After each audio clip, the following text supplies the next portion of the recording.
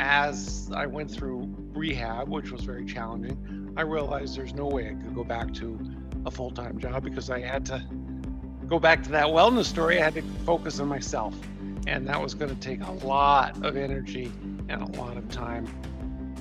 This is The Day That Changed Everything, a podcast series produced by Mainebiz, Maine's business news source. Every 2 weeks, we will post an interview with a business leader whose life was upended in one day and learn how they navigated their way back. If all great change is preceded by chaos, then this podcast series seeks to make sense of the chaos. The Day That Changed Everything is sponsored by MTI, or Maine Technology Institute, Norway Savings Bank, and Vistage.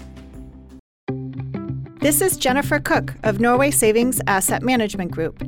Here, we believe in family asset management. Simply put, it means we do right by you and your loved ones. And it's not necessarily the size of the portfolio we care about, it's the story behind it. A story that's unique to you. Let us help you write your next chapter. For more information, visit norwaysavings.bank. Investment products are not FDIC insured, not guaranteed by the bank, and may lose value. Welcome, listeners. I'm Renee Cordes with the Mainebiz podcast team, speaking today with Jonathan Ayers, the former chairman, president, and CEO of IDEXX Laboratories, a global veterinary diagnostics and software firm based in Westbrook. He's going to tell us how his life's path took an unexpected turn after a catastrophic bike accident in 2019 and about finding new purpose in a cause close to his heart. He's joining us from his home in Fort Lauderdale, Florida, to talk about what happened, how the accident changed him, and what he's doing now. Jonathan Ayers, thank you very much for joining us. It's an honor to have you on our show. My pleasure. So first of all, many of our listeners in Maine know you from IDEXX Laboratories. For people who are not familiar with the company, can you just give us a brief introduction? What does IDEXX do? Yeah, sure. Well, I came to Maine in 2002 to be CEO of IDEXX. It was a small but rapidly growing company at the time. And IDEXX focuses on veterinary medicine and providing diagnostic and software technology to veterinarians who, of course, take care of our family pets. IDEXX has always been the leader from both an innovation, new product development, and market leader in that area. And of course, as we all know, it's grown quite a bit. The pet healthcare in general has grown quite a bit, and the diagnostics is the fastest growing area. And IDEXX has both spurred that growth and also been a beneficiary of that. Very much so. And so walk us back a bit. How did you land at IDEXX in the first place? I know you were previously at a very different company, Carrier Corporation, before you joined IDEXX in 2002. So how did IDEXX get on your radar? Yeah, so I mean, I have a pretty eclectic background even before Carrier and then United Technologies. I spent 9 years on Wall Street at Morgan Stanley and went to business school and worked at Bain & Company strategy consulting firm. So I had a broad-based business background, and I was recruited to IDEXX because of my business capability and my experience in being a general manager. And IDEXX was looking for a successor to David Shaw, who had founded the company and done, amazing things in creating the company. But at that point, he decided that he really wanted to do something different, and they were looking for somebody who could pick up where he left off. So it was, I didn't have any background in veterinary diagnostics or even healthcare, but I do have an undergraduate degree in biochemistry and a love of science and innovation, and I'm a quick learner. So it was a lot of fun from the beginning. And also very much an animal person. So was that also part of the attraction of going to IDEXX? Well, it is. I'm a cat person in particular. I mean, while I like dogs, I'm a cat person. I've always really liked cats. And, I had three children and 3 young daughters and 3 cats at the time I joined IDEXX. And it turns out those cats played a major role at IDEXX because I'd always feature them. And as they got older, they were beneficiaries of IDEXX's technology and probably lived a few years longer than they would have otherwise as a result of IDEXX. Great. And so you led this company for 17 years. So what were some of the biggest challenges that you faced, leading this global company that was really growing exponentially? Well, it wasn't apparent to people when I came that had this growth opportunity. In fact, the general consensus was the growth was over at IDEXX. It had a rapid period of growth in the 1990s, and then it had slowed when I took it over. And the consensus was kind of like, the growth was over. And so I believe differently. I believe there was significant opportunity if we focused on our customers and we focused on our innovation. And so really actually one of the challenges was just getting people to buy into that vision. And I kept on saying, at one point we said, I have a blueprint to $1 billion. And that blueprint was like $1 billion in revenues. And we were, I don't know, 400 or 500 million at the time. People go, $1 billion, we can be $1 billion. It was like the first time I ever thought about that. Well, we blew through that blueprint faster than we ever realized. I think in 2008 or 2009. And even in 2009, with a great recession, we grew 5%. But it was continually getting people to believe that there was a great growth opportunity ahead of us. And that actually was a challenge for the whole period. I mean, even towards the end, people say, well, is the growth over? And I always said, no, I think we're still early stages. And how did you keep that, sustainable and manageable? Well, I think success builds success. And as people realize we can inspire veterinarians to provide a higher standard of care that pet owners will pay for, and they could see that happening, then that success created confidence to continue to reinvest in the business. And tell us a little bit about the workplace culture that you instilled. Well, yeah, I'd say, first of all, the IDEXX always had an innovative culture. And so I promoted that, and we maybe continued to, you have to continue to change. Careful what you wish for, it just may happen. And we wish for growth, and then it happened. And, as companies grow, they have to change the way they manage, and they have to be a little bit more organized about it. But we always had that innovative culture, and it was about continuing to promote that culture and take prudent risks. Growth is about visualizing the future and then taking risks to making it happen. And you're going to have to say, hey, I'm going to invest. I don't exactly know how this return is going to happen, but I think there is going to be return. And we can't analyze it because you can't analyze growth. You just have to kind of go for it. And then, and then it happens, and you go through that whole cycle again. You see another opportunity for growth, you make that investment, and you learn from that. And I know that, employee wellness was very much a priority. I've seen the on-site, the on-premises fitness center, and you also practice what you preach, right? I know that you set an example. You were an amateur athlete. So tell us about that part of your life. I came to the conclusion, and actually many of our senior staff came to the conclusion, probably around 2009 and 2010, that if we didn't take care of ourselves, we couldn't do our jobs well. And so the first priority, and we couldn't even take care of our families. So the first priority has to be your own wellness. And everybody has their own wellness journey, but it is investing in yourself. It's taking care of yourself. And I went through a major transformation in that period of time when I started cycling. I lost 50 pounds and I started to gain strength. And, I was just a healthier person. And so.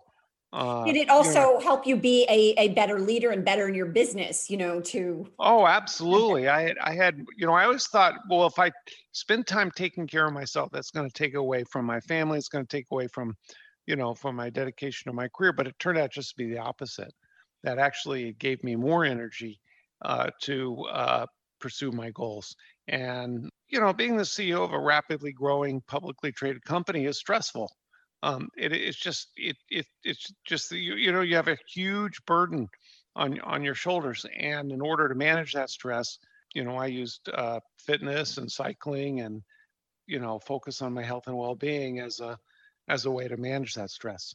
And you encouraged employees to do the same. Well, when we built a major expansion, we put the health club right in the middle, and so we had a kind of a common gathering place. We call the fancy word for a cafeteria, and right there was the wellness center. So it was prominent, and we made it very easy for people to. And we encourage people to take a break in the middle of the day, or the beginning of their day, or the end of the day, or whenever it worked out for them to invest in themselves, and that usually made them, a better employee as well as healthier person.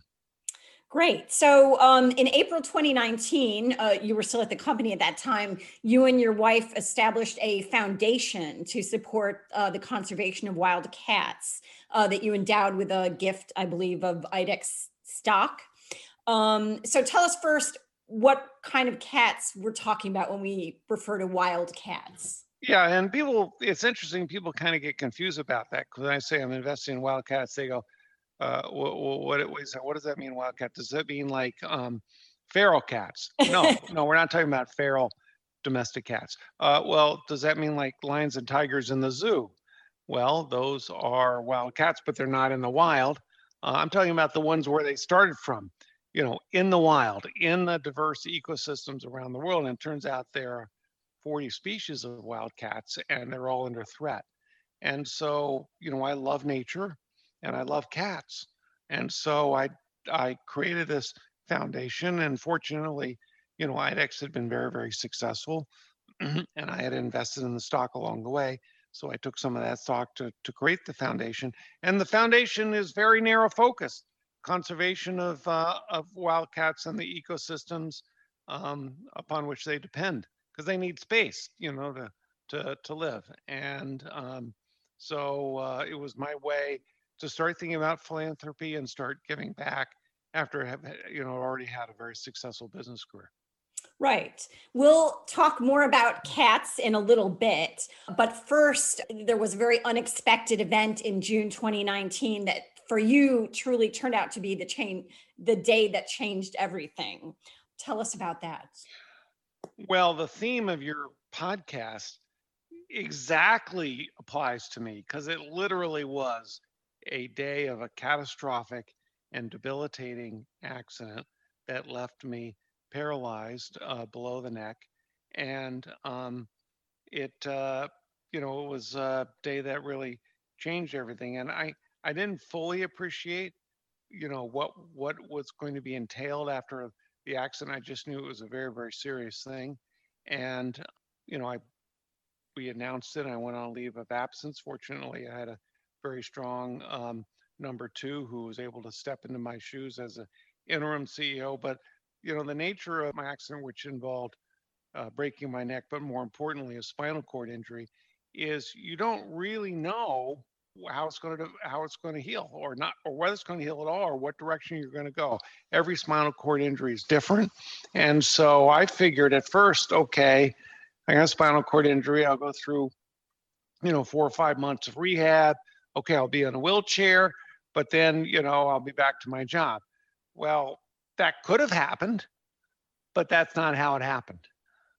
As I went through rehab, which was very challenging, I realized there's no way I could go back to a full-time job, because I had to go back to that wellness story. I had to focus on myself, and that was going to take a lot of energy and a lot of time. And so we ultimately concluded in the fall of 2019 that I was going to retire, and my successor would step into the CEO role full time. And of course, that's worked out very well, and the company has continued to flourish. And that's given me, I've stayed on the board, of course, but it's given me time to focus on my rehabilitation. Right. And tell us just briefly what you remember about that day and how this happened. I know you said you didn't lose consciousness, so you remember a lot of details about it. So yeah, I mean, it was like a crash that didn't involve any cars. It involved another bike that fell in front of me, and I hit it and flipped over and landed on my head. And fortunately, I had a really good helmet, so my head was fine. And you were with a group of cyclists, I believe. I was with a group of 15 cyclists, and right there on Route 77 in KP. I remember, a woman in the group had the presence of mind to say, "Well, can you tell me your wife's telephone number?" And I rattled it off. Not only did I rattle it off, like many people, we had both a landline and a cell phone. And I had the presence of mind to give her my landline because I knew she would answer it. I knew she might not necessarily be next to her cell phone. And so I went through all that mental processing while I was there, lying on my back in the pavement, completely paralyzed. And I remember writing to Mainebiz, who did a great job with the surgeries and other things that were entailed in the first day or two. So yeah, I was conscious, but when you go through something like, people say, well, what were you thinking about? Were you thinking about it? I was just trying to get through every minute. Sure. It's a very tough thing to go through. And I just knew I was out of commission, and I told I called it, I had a message into my company. I said, I've been in a bike accident. Oh, you've been in a bike? No. I've been in a really bad bike accident. You got to take action now. Oh, okay. So, and then. You knew life What's would that? never change. You knew. I knew. Actually, I had to go through an MRI that day. And they had to do a full body MRI to see what kind of injuries I had. And it took 2.5 hours. And when I came out, the tech said, well, what were you doing in there? What were you thinking about? And, the thing is, I was completely paralyzed. So I didn't have any claustrophobia because I couldn't move. So that wasn't a problem. I said, well, I was trying to plan my new life, which is what I've been doing since then, trying to plan my new life. And what were those first few weeks, those first few months like? You were recuperating at home, or were you in the hospital for an extended length of time?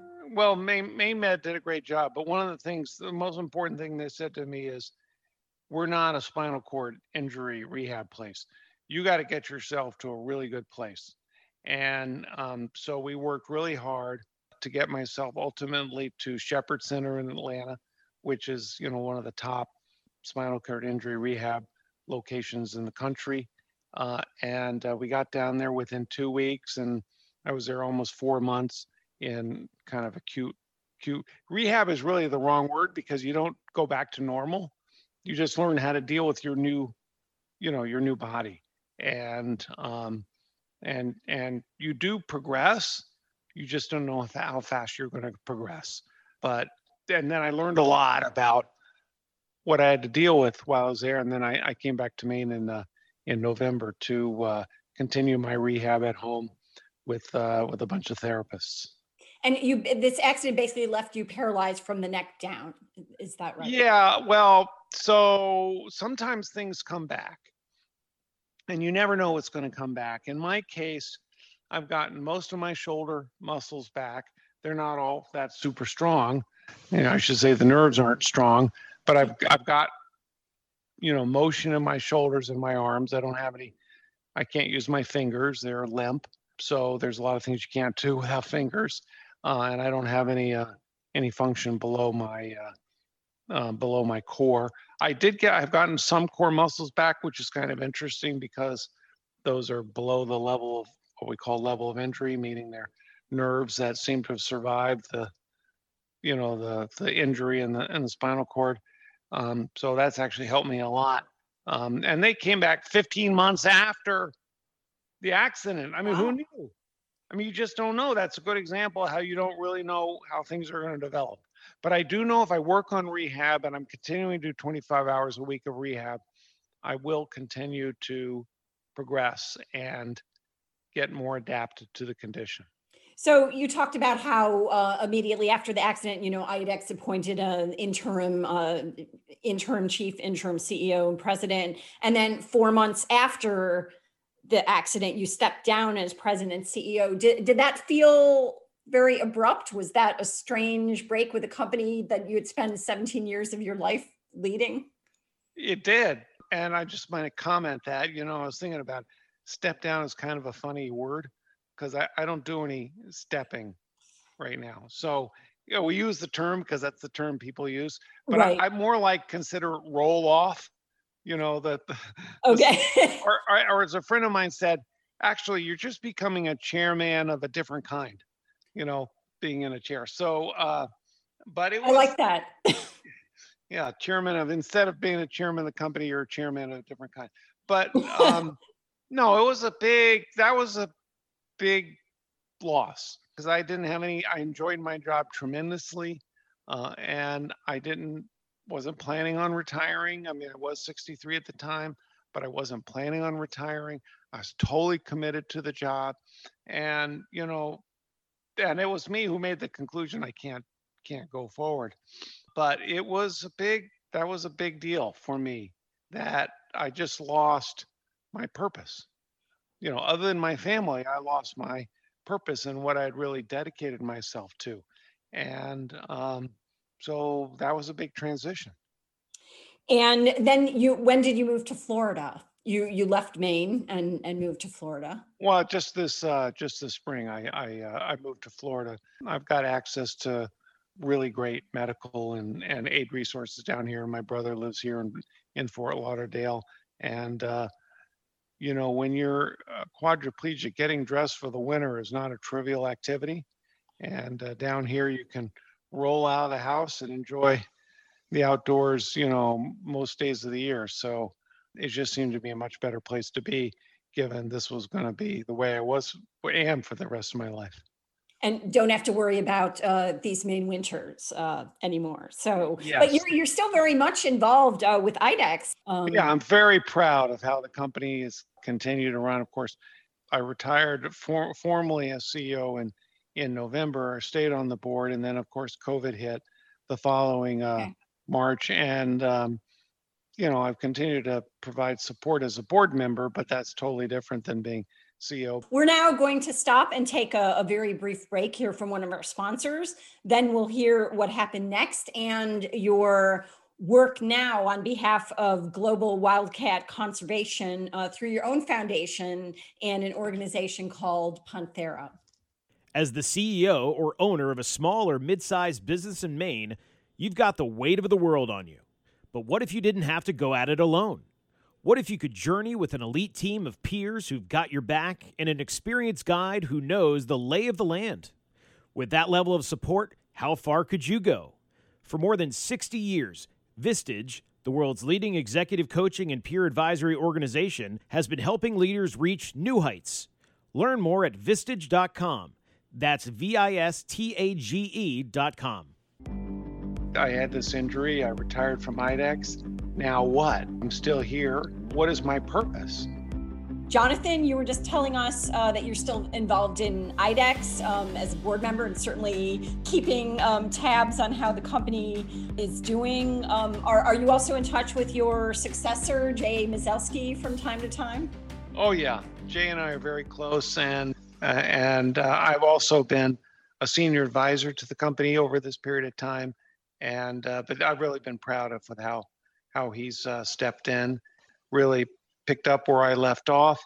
The company continues its amazing growth, and as I said, it really accelerated in growth through the COVID period, which we wouldn't have wanted it to happen, but it's actually been really, really good for the IDEXX's business. I think the hard thing is everybody working remote, and I think at some point people are going to really enjoy seeing each other again. Definitely. But fortunately, we have technology, which also allows this conversation to happen. Yeah, I want to comment on that. Again, there's silver lining to every cloud. And, I'm not able to travel. I can't. It's just very challenging for me to, even go in my van to a local place like a doctor's office or something. But now everybody's so familiar with video conferencing, whether it's Zoom or some of these other technologies. I can be highly effective and not leave my house. And that's a huge change that has uniquely benefited me as somebody who, still has a brain, but can't travel. I can accomplish a lot just from my computer. So I've been very grateful for that. Definitely. And what is sort of daily life for you like today? I think you've mentioned you have about 25 hours a week of physical therapy. Yeah, that's really, it's a major part-time job, and everything takes a little bit longer, but that does give me a couple hours a day to do other things. And, such as serving on the IDEXX board, which doesn't take a great deal of time. And then, there's a kind of a big hole. Okay, I had this injury. I retired from IDEXX. Now what? I'm still here. What is my purpose? And that's where the whole involvement in Wildcat, that, as you mentioned, I had started before I got injured, right, became, as I was sitting there in the rehab hospital, it was like, well, what is my purpose? And I started to get much more involved in wildcat conservation. I went on the board of Panthera last fall, and I was quickly elevated to chairman of the Finance and Audit Committee because nobody knew finance and audit, and I knew a lot about finance, having run a publicly traded company, and then I've just gotten more and more involved in the stewardship of the company from a board point of view. So tell us a little bit about Panthera. I understand it's the world's only organization devoted exclusively to the conservation of, I think, 40 wildcat species and their ecosystems. So tell us what Panthera does. The Panthera started with the insight that cats are usually at the top of the food chain. And so you can think of food chain as another word for an ecosystem or for biodiversity. And if you have, ecosystem where wildcats are thriving, then the entire ecosystem is healthy.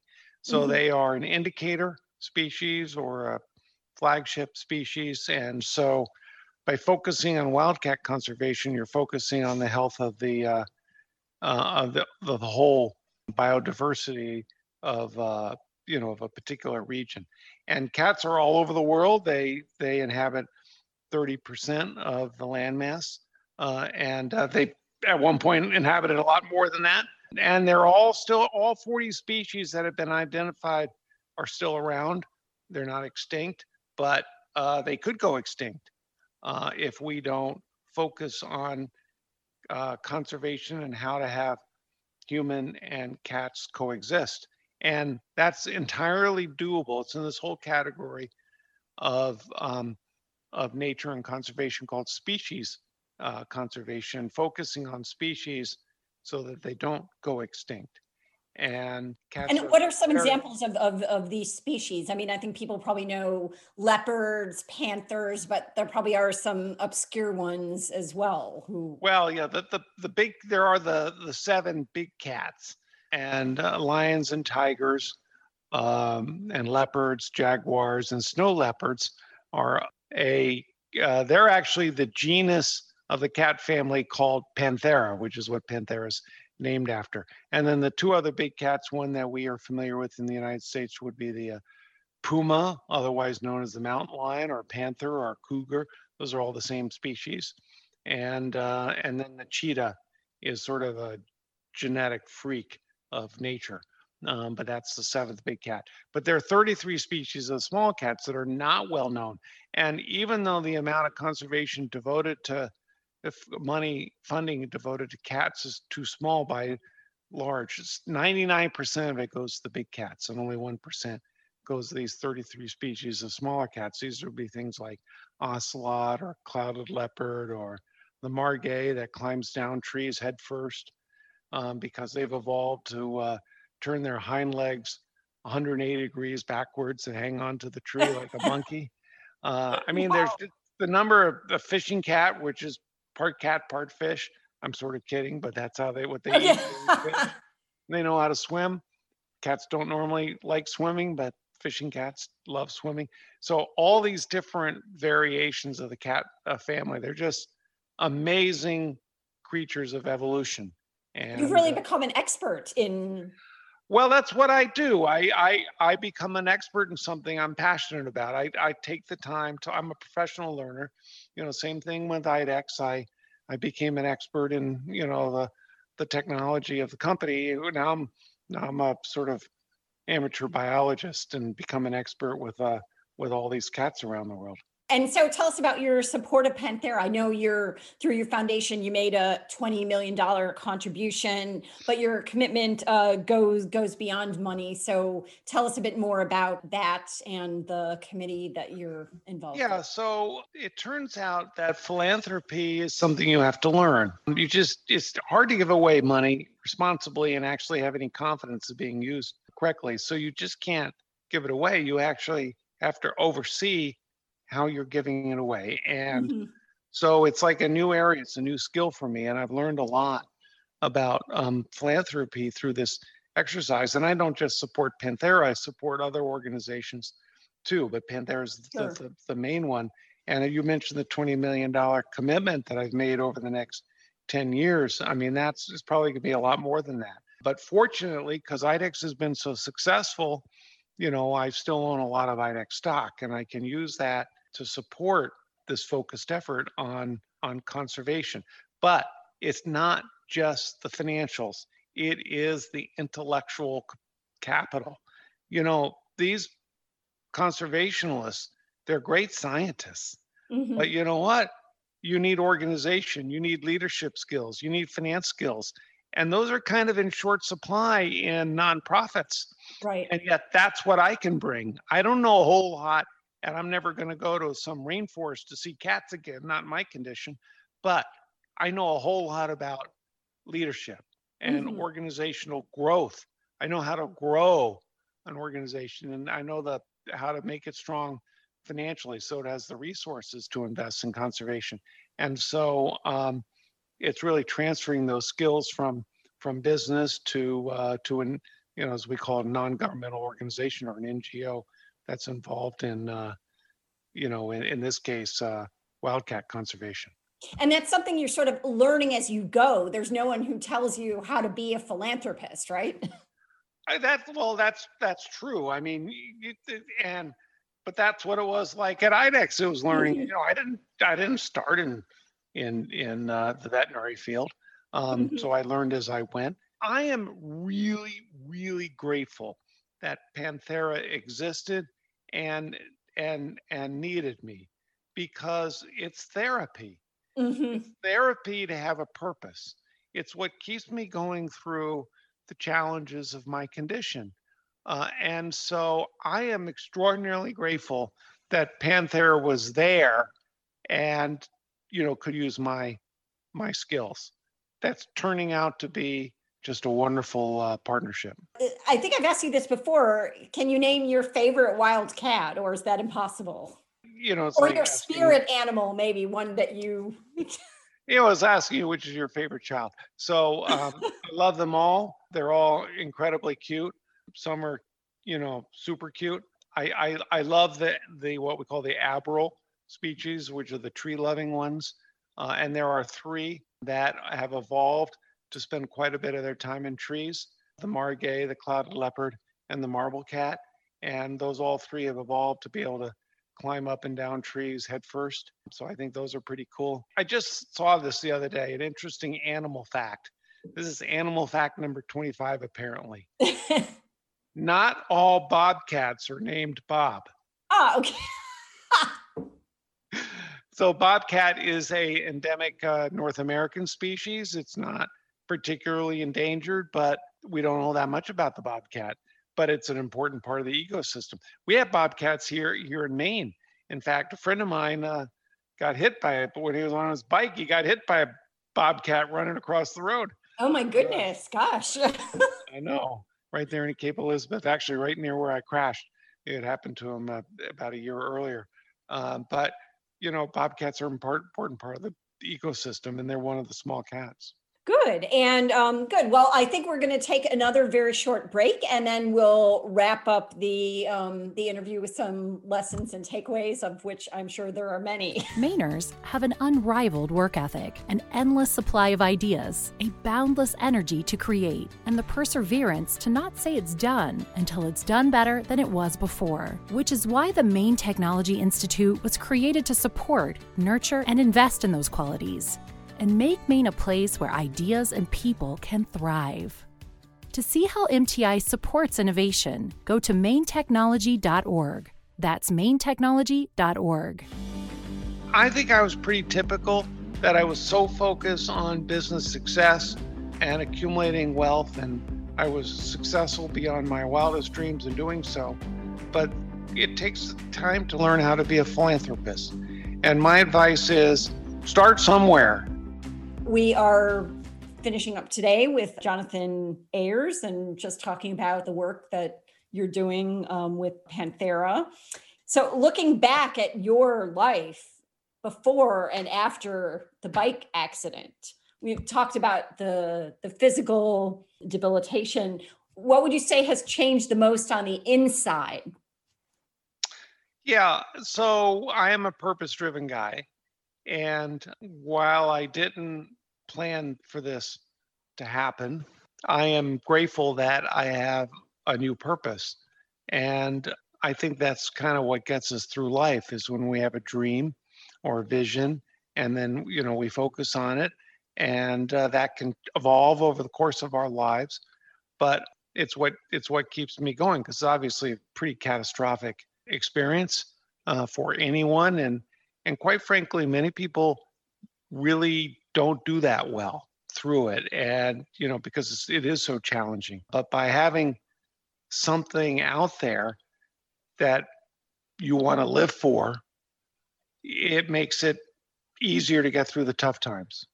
Right. And what is the prognosis for your recovery? Well, look, I'm always some people say, oh, you'll walk again someday. Well, that's probably not going to happen, although I can't entirely rule it out, but probably not going to happen. So I'll always be in a wheelchair. I'll always be in a power wheelchair. I mean, I didn't have any idea there's a difference between a manual wheelchair and a power wheelchair. A manual wheelchair is when you have full upper body function and, you just lost your ability to walk. Whereas a power wheelchair, you don't have strength to even turn the wheels. So I'll probably always be in a power wheelchair, but, I plan on taking care of myself. And back to our earlier conversation, focus on my health and well-being. And I would expect to have a normal life. And that's going to give me time to pursue this. I've been focused on business for 40 years.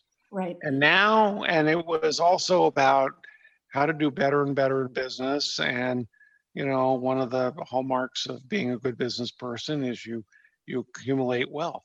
Well, now I'm in the wealth distribution phase, Right. and that's a big change. But I want to distribute it, and I want to distribute it while I'm alive. It's a completely different outlook on life. But it's something I plan to do for as long as I am able. And I would hope that would be a normal lifespan. Right. You were mentioning earlier a book you wrote about life in transitions, and you can very much identify. Yeah, it's a book I read that was published, and about people who go through major transitions in their life, whether it's, death of a spouse or some other catastrophic or just other kinds of transitions, and totally changes their life. And the average amount of time it takes for somebody to go through that transition is 5 years. And as we speak here, I'm not even at my 2-year anniversary. So, and it's a big transition for my family and my wife. So we're all kind of getting used to the new reality. And, we have to realize that's a process. They say that, you've heard the saying, we've all heard the saying, when one door closes, another one opens. It doesn't give you much comfort at the time that the door closes. But the corollary to that is, and sometimes it can get messy in the hallway. That's part of that transition process is letting go. And I've had to let go of a lot physically. I had to let go of my job. I had to let go of, just you name it. I had a lot of things I had to let go. But then, there's still things I can do. So then I focus on the things that I can do. And that's the getting through the hallway to the door that opens. Good lesson for anybody. And any sort of other advice you would give to business leaders, who are thinking they want more purpose in their life, or to share some of their wealth for a nonprofit cause they believe in? I think it's a great question. And, I think I was pretty typical that I was so focused on business success that and accumulating wealth, and I was successful beyond my wildest dreams in doing so. But it takes time to learn how to be a philanthropist. And my advice is, start somewhere. Join your local hospital board or whatever it is that you're passionate about, and start learning, because there's going to be a point in time when that may be your major focus, and you can't just all of a sudden say, oh, well, now this is what I'm going to do, because you won't have developed the skills to doing it. And the more successful you are, the more important it is that you start developing those skills. I look at somebody like Elon Musk. All of a sudden, he's phenomenally successful, and all of a sudden he wants to be a philanthropist. He doesn't really have the skills yet. It's going to take him time to do it. He'll figure it out, but it's going to take him some time to do something like that. You look at like Warren Buffett. He actually never figured it out. He just outsourced it. He just wasn't his.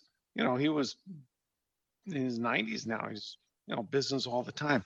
But there's going to be a point in time when that's going to be important to you if you want to oversee how your wealth will be used. Otherwise, you die, and somebody else is going to probably do the wrong thing with it. So it takes time to build that capability and set things up. And you, of course, talked about finding new purpose with Panthera. Yes. In your post IDEXX life. Focus leads to impact, and my focus is cats in the wild. I like elephants. I like whales. I like the environment, all that stuff. But my focus is cats, and because I'm a cat guy. Very much so. Before we go, you left Maine. You might not have been able to say goodbye to many of your employees or others here who are wondering how you're doing. Any message you'd like to tell them about how you are now? Or yeah, well, that's exactly. It was all very abrupt and unexpected, and I just I feel bad because I just disappeared, and I didn't really have any energy to do anything other than focus on my rehab. So I literally one day just disappeared without even having to say an opportunity to say goodbye or, have a retirement party or anything like that. So it was all very abrupt. But I do want to say to my IDEXX colleagues how proud I am about how they've carried on the purpose of IDEXX to enhance the health and well-being of pets, people, and livestock. And I do care greatly about their continued success. And it's not that I was being rude by disappearing from the scene. It was just the nature of the circumstance. Sure. And how can people learn more about wildcat conservation if they'd like to learn more about it? Well, I do keep things current on my LinkedIn entry. And of course, if they want to contribute to wildcat conservation, they're inspired. Panthera, panthera.org is there. Great source of information. Great. I feel like I've learned a lot just from our conversation. So thank you. Yeah. Again, Renee, thank you for giving me the opportunity. It's very meaningful to me. No, thank you. We will close the loop, if we will, on my time with IDEXX and my time at Maine. The Day That Changed Everything is a production of Mainebiz. Find out more about this podcast and other Mainebiz media products at mainebiz.biz. The Day That Changed Everything is sponsored by MTI, or Maine Technology Institute, Norway Savings Bank, and Vistage. The Mainebiz podcast team includes Donna Broussard, Allison Nason, Renee Cordes, Maureen Milliken, Will Hall, and Andrea Tetzlaff. Audio editor and producer is Chris Sedenka. Logo and marketing designer is Matt Selva. Subscribe at mainebiz.biz or via iTunes, Spotify, or wherever you listen. Copyright 2021.